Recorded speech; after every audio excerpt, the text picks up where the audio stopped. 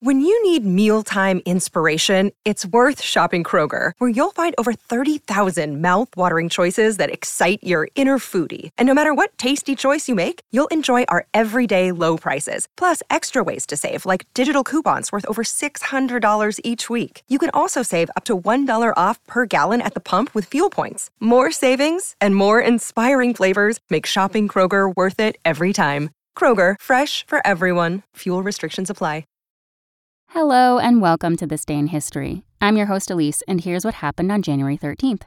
African American men have had the right to vote in the United States since 1870, but it wasn't until 120 years later, on this day in 1990, that Douglas Wilder became the first black man to be elected governor of an American state.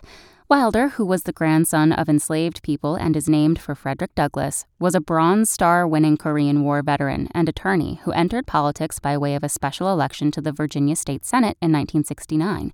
In 1986, Wilder became the first African-American lieutenant governor in Virginia before 4 years later winning an extremely tight race to become Virginia's governor. Even today, only 5 African-American people, all men, have been elected governor of a U.S. state. Also on this day in history, in 1128, Pope Clement V officially recognized the Knights Templar. In 1929, nearly 50 years after the gunfight at the OK Corral, Wyatt Earp died in California. And in 1999, Michael Jordan retired from the NBA for the second time. Thanks for listening. That's all for Today in History. Make sure to rate, review, and subscribe on Apple Podcasts. Tune in tomorrow to learn a little bit more about the world around you. And of course, have a great day. Want to learn how you can make smarter decisions with your money? Well, I've got the podcast for you.